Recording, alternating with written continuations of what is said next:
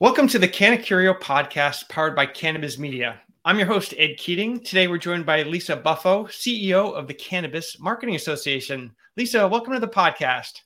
Ed, thank you so much for having me. I'm so excited to be here. Excellent. So as I've sometimes read up on these podcasts, I spent a good part of my career working in an association. So I appreciate how they work and all the challenges they have. So I'm looking forward to today's conversation. And the first place I wanted to start really is tell us about your background and how did you decide to create the CMA? I mean, that is not for the faint of heart to, go out and create a whole association. Yes, that is correct. My background is in marketing. So I studied psychology and English undergrad. And I've always had an interest in business and entrepreneurship, but really thought learning psych and English was going to help me with, whatever my next steps ended up being after college. And I sort of fell into marketing, which kind of will lead you to how we got here. But one of my first jobs out of college, and I graduated right when Instagram was becoming a thing, social media and viral social media marketing was just becoming realized as a really potent force in marketing. Yep. I actually worked for a startup nonprofit that was working with service dogs. And part of my job was to be the educational side on the internet. So I was taking pictures of the dogs and posting them on social media and educating people about what that organization was doing, which was training service dogs to be assistance dogs for veterans.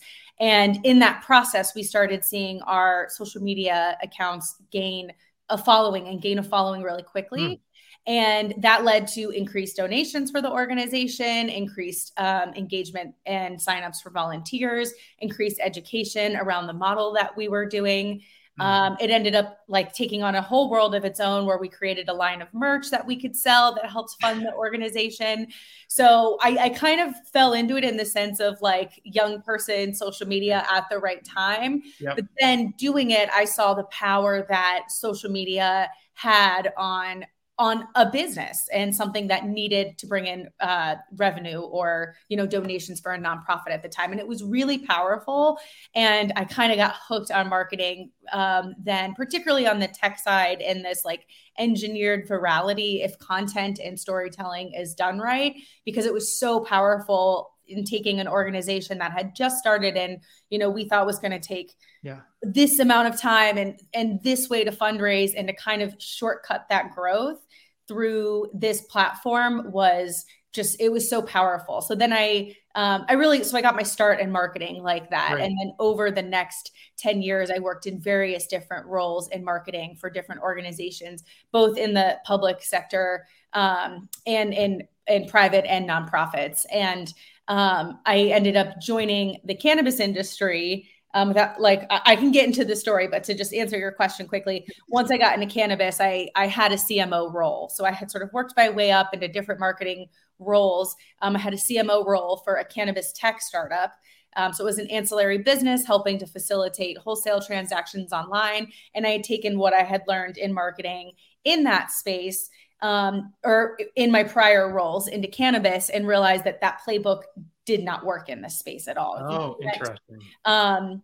In theory, it would, right? You're like, oh, the content is amazing. And it's such an obvious story. And I started working in the industry in 2014. So right when adult use had started in Colorado, and it felt perfect. But then I started to apply that playbook and realize you can't talk about cannabis on social media. You don't have the same places where you can post content, take out ads because of the nature of its federal status. So I had started having meetings on the side and I'd say, hey, Ed, say you're the CMO of this dispensary. Can you talk about how you pulled off this campaign or what did you do when your Instagram account got shut down? Really to help teach myself and my peers at the time. And we called it Cannabis Marketing Association because it sounded professional but it was cool. A very informal thing. And that was how we got started. So for people who aren't familiar with how associations work, they often fall into two or maybe three camps. Some of them are professional associations for people, or they're sometimes trade associations for companies, and some are both. Where do you fit into that? Or where does your association fit into that in terms of who is going to be a member? So both as far as membership. We do serve individuals and we do serve businesses. So we have two different membership tiers, literally individual and business. And that is the nature of where the industry stands. We have a lot of solopreneurs in the space. We do have a lot of businesses in the space, and we have a lot of solopreneurs that will scale up. And particularly on the marketing side, when it comes to marketing services, you can be a solo founder doing creating content, social media, whatnot. You could be an agency of any different size. So that was where that came from. But associations are also typically or can be lobbying organizations that actually represent a group of people in a government to, or like a lobbying capacity in order to change laws and do that. We do not do that. We are more focused on education and content and best practices from that educational side of the industry, as opposed to changing the laws. So we had the name first, admittedly, and then kind of built the model around that. But we really focus on helping those who produce marketing content for cannabis businesses to put their best foot forward from a compliance standpoint, and also just marketing best practices in this space, which do follow that of other industries to some degree, but also there is a level of specificity in cannabis that I haven't quite seen anywhere else yet as well. Sure. No, that's absolutely true. So with that in mind, in terms of, what the ethos is of the association, what kinds of people and titles, if you will, join or are attracted to that? Like you mentioned some of the solopreneurs who are wearing every hat in the building, but at larger organizations where there might be more role specialization, who makes up your membership roles in terms of titles? Yeah, so it's marketers. So that can be the founder and the CEO who's doing marketing, for the organization. It can be kind of your typical marketing roles: VP marketing, VP brand, CMO, director of marketing, head of content. There's a lot of different roles within marketing, kind of depending on the size and specialty of the organization. We work with a lot of agencies as well. So those can be, the account reps, the account coordinators, those who act as outsourced or like air marketers that aren't in-house. But you also have a lot of on the license holder side. So cannabis businesses, there's a lot of brands and dispensaries who have small teams where they might have, and this was even the case when I was doing it. When I was the CMO, I was everything. I was the CMO, but I was the entire marketing team. And we've seen that it's very common where there will be one marketing person and they might be managing contractors or, working with agencies on behalf of that organization, but internally they are it. And they may have other jobs. We have marketers who are CMO and COO. They're CMO and they do various admin work, or they do different forms of operational roles. So because of the nature of the industry, which I'm sure we'll get to in a little bit, depending on the organization and how they're structured, just depends on who that point of contact is for marketing. But we really focus on those who are producing content for cannabis businesses. And we do focus on more of that senior level. So we're not really talking or creating content around like marketing 101. Our members are generally experienced, seasoned marketers to varying degrees, who are tasked with driving that top line or top funnel in the business. That makes sense. And it's interesting the way you describe people really having multiple roles. On a recent podcast, we had the CEO of Cannabis Staffing, and they do hiring. And one of the themes that she touched on is how many companies now are doing fractional roles or temporary hires or gig, because that's, people buying sort of what they need instead of everything. And I think on the marketing side, that's probably true as well. Now, one question sort of ties the people and the membership companies together is, how are you guys split between, let's say, license holders or ancillary companies? Like, are they both welcome within the umbrella of the Cannabis Marketing Association? Yes.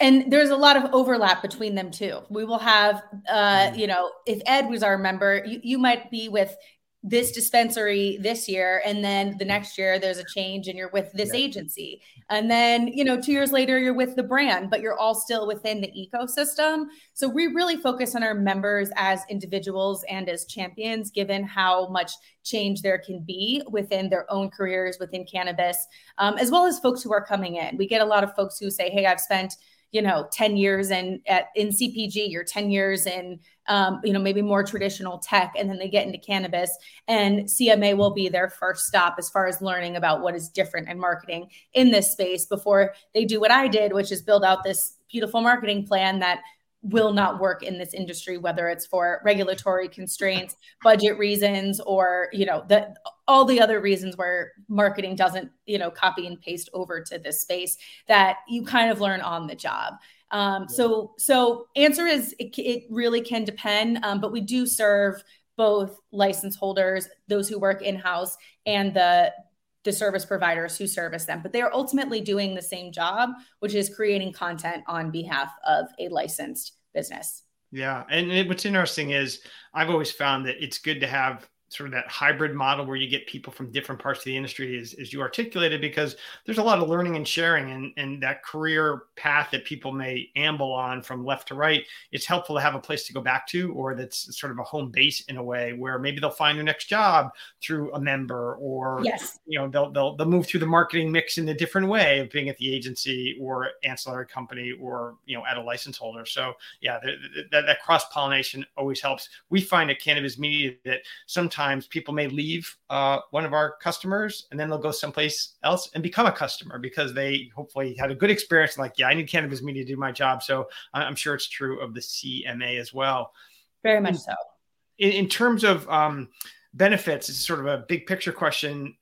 What are some of the member benefits that people enjoy by being a part of the Cannabis Marketing Association? Yeah, so our three big things are education, community, and best practices. So we lead with education because in order to be successful in this space, you have to understand the space that you're playing in. That comes from both the compliance perspective, but also understanding that each market, each vertical in this industry can have its nuance. And that's also changed over the years as the industry has matured, as more states and markets have come online, and as the regulations have matured a bit as far as understanding which ones are consistent, which ones might be a little different, depending on where you are and, how that evolves. So we lead with education. I will say there's sort of like a pre-pandemic CMA and a post-pandemic CMA. Pre-pandemic, we were doing a lot of in-person events in local locales. So we had 9 different cities that we were hosting events in. Obviously, the pandemic, we had to go all online for a few years. And we had built in that online component where all the content before the pandemic, all the content that we were creating ultimately would live in our member portal or an online library, which is very standard of associations and organizations like ours. So you can go back and reference it. But there's also that in-person component for the networking, the connecting, and the learning live. Yeah. So during the pandemic, we moved obviously completely online for some time. And then instead of doing as much of the smaller local events, we moved to doing a larger national conference. So we do have a conference in June in Denver called the Cannabis Marketing Summit, which was actually in the works in 2020. So we did it. We had to be online in 2020 and 2021. Oh, right. So we were those things panned out at the same time, which was a fun learning curve as all those in the event space had that year. But we were able to do it in person in 2022 and this year, of course. So we have the education component, which is webinars. We have a pretty extensive blog. We have a member Slack channel. So we'll do Ask Me Anythings in there. And we do online networking, the community aspect. So that's our in-person events. And we do virtual events or networking, connecting things as well. And then the best practices, which kind of falls in between both of that. Whenever we do content at our conferences or produce something online, whether it's a checklist or some research that we've done, it's in the effort of creating that North Star of saying, while we are sometimes I think in the industry, we love to think, oh, we're doing everything for the first time and this is all new. And it's like nothing else we've ever done before. And while some of that is true, there is also hey, this is what is a best practice in another industry or in marketing as a whole. And so we can get 80% of the way there and then take our 20% that we know of what is unique about cannabis. And that kind of leads us towards what we know is the best possible way to do this type of marketing campaign or initiative. And we've seen that pretty clearly with social media. There's a a lot of this space exists in the gray. And so you have to be comfortable working in cannabis in the gray, and cannabis marketing is no different.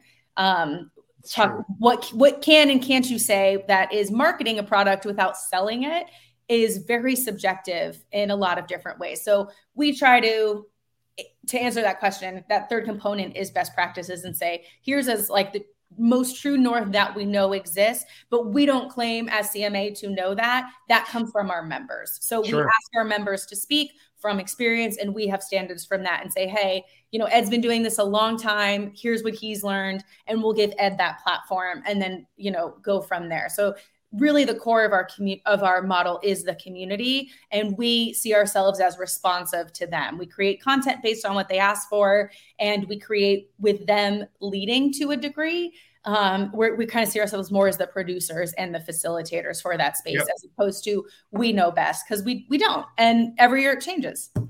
Yeah, no, I agree. When I used to plan conferences, it was always under the "we are smarter than me," and we would just get a great, let's say, steering committee, and you get great ideas, or they knew people that nobody else knew, and you get great speakers. So it sounds like you've got a great model there. One of the things that I'm really intrigued about, because a lot of associations do these, but it's hard to do them well, and it sounds like you have a neat model, is your awards program. So could you tell us a little bit more about that? Because you have some very specific criteria as to the kind of awards that you will bestow upon somebody who's an entrant into that program.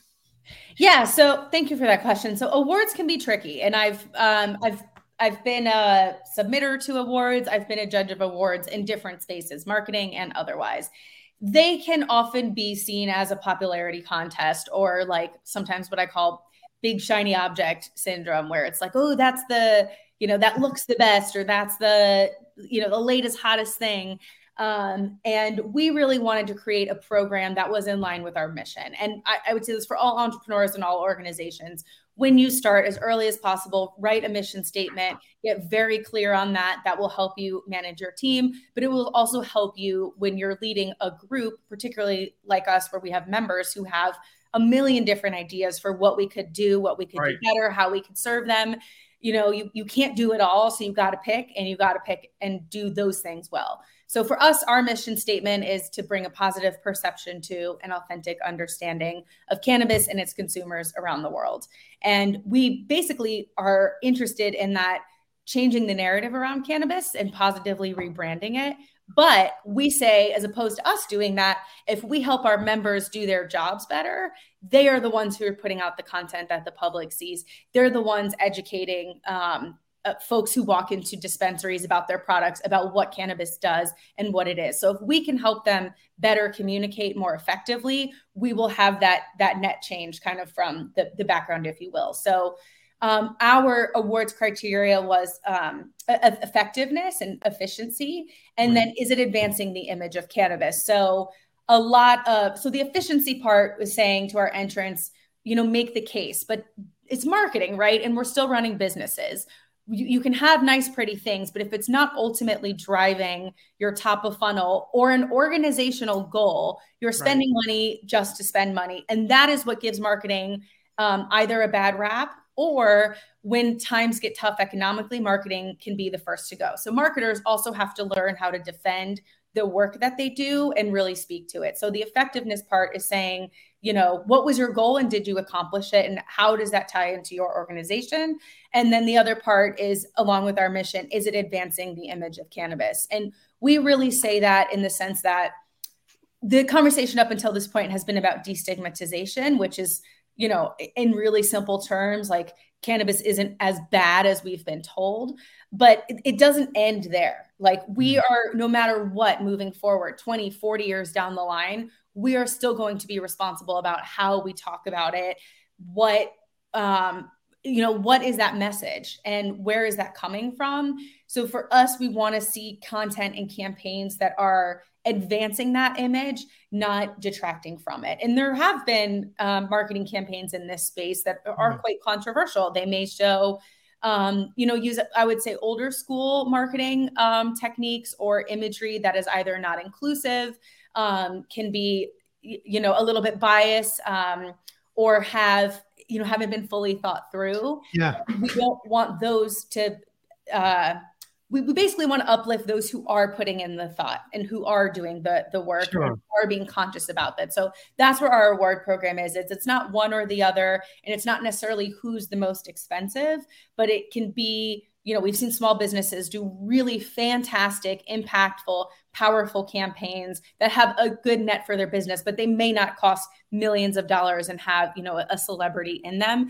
And those should be able to play on the same field as those that may have more resources or visible recognition. So that's Sure. where we try to come at it. Got it. Now, one of the most important tools we have in the space, and I think part of it is because of the age of the industry, is there's a lot of data out there, and much of it is driven from the software platforms that maybe handle menus, texting, rewards, point of sale. I mean, there's a lot of those companies are our customers, so we're familiar with how they work. But I would imagine from a marketer standpoint, that could be a rich trove of information to really help guide those efforts and hit those efficiency and efficacy goals. Is that right? Data is always a good thing to consider when you're running a business, when you're running a marketing campaign. I mean, the language of business is finance, and the language of marketing is also numbers, right? You are also talking about, how is this showing return? So you need to be able to speak to that.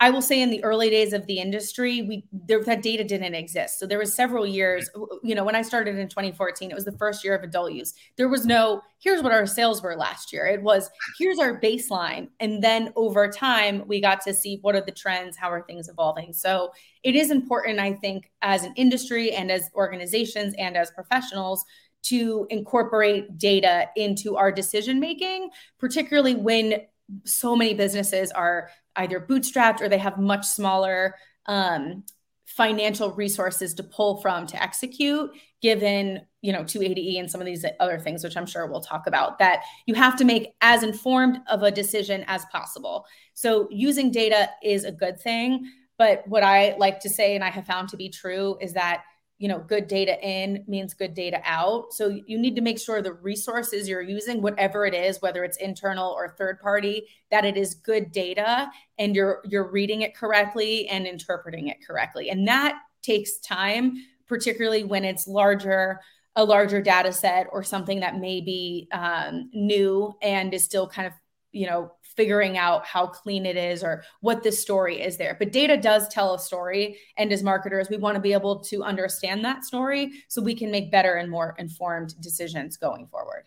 Got it. Well, it sort of leads me into my next data question about cannabis media, because we started a little bit after you came into the industry in 2015. I'm curious if you or your team has had a chance to utilize cannabis media in your efforts to see sort of size, shape, and growth of the industry. Yes, we have. We've used the email platform for our own conferences and our own events, and it has been really helpful. I mean, and we have found the data to be accurate as far as I can understand and tell.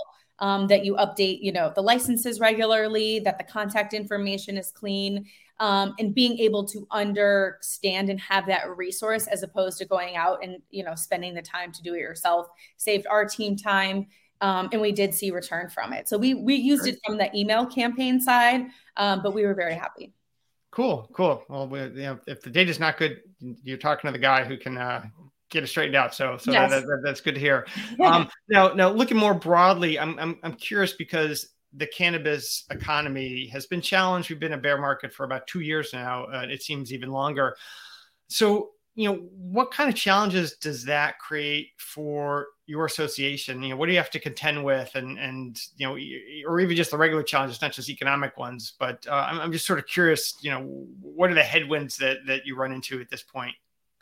The economic ones are a big one. And I will put this in context for, I'm guessing this might be a bit more informative an audience on this podcast, but for those who don't know, from the biggest thing in the marketing conversation to understand is 280E, which basically says that for licensed cannabis businesses, their marketing expenses cannot be written off. So you cannot deduct your marketing expenses when it comes to paying your tax bill at the end of the year. So therefore, marketing budgets are fractions of what they should be. And CMA has data on this. So outside of the cannabis industry, for the larger marketing organizations, the average marketing budget is around 9 to 10%. That dropped during the pandemic. It's starting to recover. In cannabis, it's like 1 or 2 tops of gross revenue. Yep. So when you're talking about budgets that small to execute on your campaigns, to join associations, to see return, you have to know where every single dollar is going, and you have to see it come back to you. So, when things get tight economically as a whole, cannabis and other industries included, marketing can be one of the first functions that gets cut because it can be seen as something that would go first. Yeah, discretionary. So, yes, which, everyone's got opinions on that. Because if you don't have top of funnel, sometimes you don't have bottom of funnel, but it does. So marketers do need to understand, again, like I was saying, how to be able to say, no, this isn't discretionary. We are a core function of a business, and we're able to show return directly tied to revenue. So from the industry perspective and CMA's perspective, we feel when things get tough economically, because even when things are good, they are small and they are lower compared to everybody else via 280E from a spending and budget perspective. But cannabis also has like what I sometimes say to our team is like a phantom tax, where anytime you're trying to like launch a campaign or work with a service provider or, add a technology, you tell them you're in cannabis, and sometimes, it's 30% more because you're high risk.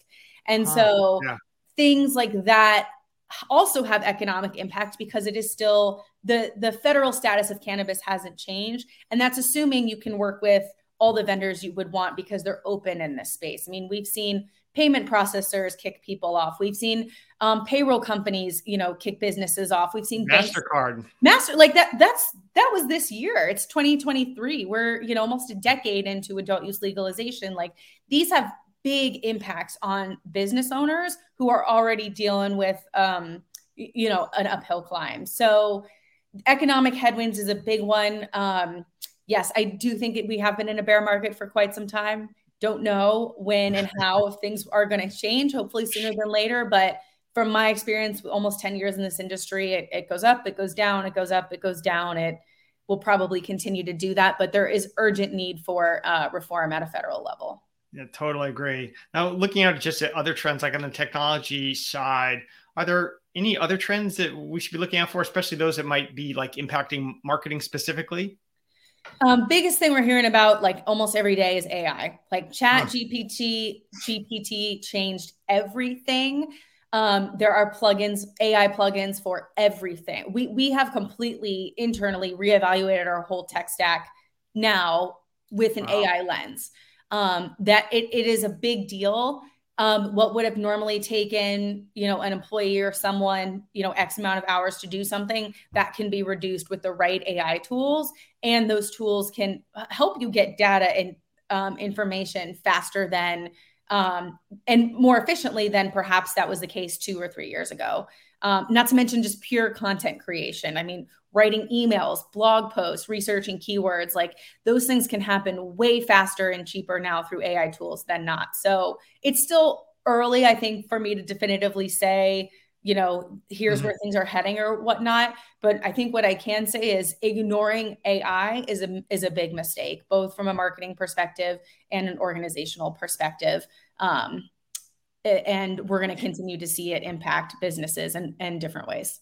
Excellent point. Excellent point. All right. So the last bit of advice for you to give out to everybody is, what do you see as some effective marketing strategies for cannabis businesses? Because all the points you made about challenges economically, challenges sometimes vying for your budget within your company, tough times. So what advice do you give to people in terms of good strategies to help them? First thing I will say is remember your customers are still living, breathing human beings. Like you can hit them with all the fancy design you want and all the creative copy you want. But if you aren't really treating them as emotional, sentient beings, they can see right through that, and none of that stuff will work. You have to put the two in context to each other. And really build trust and community within them. We've seen businesses spend millions of dollars on fancy campaigns who don't treat their customers that way. And there's no amount of money that will make up for that. It just community and that thoughtfulness really does still go a long way, all fancy tools aside. The other thing I will say is the tried and true method of inbound marketing does work and does take time. And that involves creating content that your customers are searching for and helping answer their questions. Cannabis still has a big educational component. And even and again, we'll continue to, and as it gets more competitive, you are going to need to tell consumers why your brand is better than the others, or what makes it unique and what makes it stand out, and why should they continue to purchase from you. And so to continually create content and be thoughtful about your messaging, again, paired with that, remember, these are still humans on the other side of the screen or package or, point of sale, I think is ultimately like, remember that as the North Star, and then the tools and the process and strategy all will assist with that, but to not forget like what marketing is at the end of the day. And it's just thoughtful communication from an organization to its customers or prospective customers. Excellent point and good advice. And the thing that we often remind ourselves too is that despite all the challenges the industry is going through, it's still a gigantic market that's still growing. I mean, it's tens of billions of dollars, and it's continuing to grow every day, every month, every quarter. So, hopefully we can get through the economic challenges, including the 280E, perhaps descheduling, and a lot of other things are getting in the way. So, Lisa, thank you so much for joining us today. I learned a lot, and it's great to hear there's an organization that can serve as kind of that North Star and just a great place for like minds to be, who want to learn more about the best and most effective ways to market into the cannabis industry. I appreciate it, Ed. Thanks for having me on. It was a pleasure speaking with you. Excellent. Thanks so much for joining us on today's podcast. I'm your host, Ed Keating, and stay tuned for more updates from the Data Vault.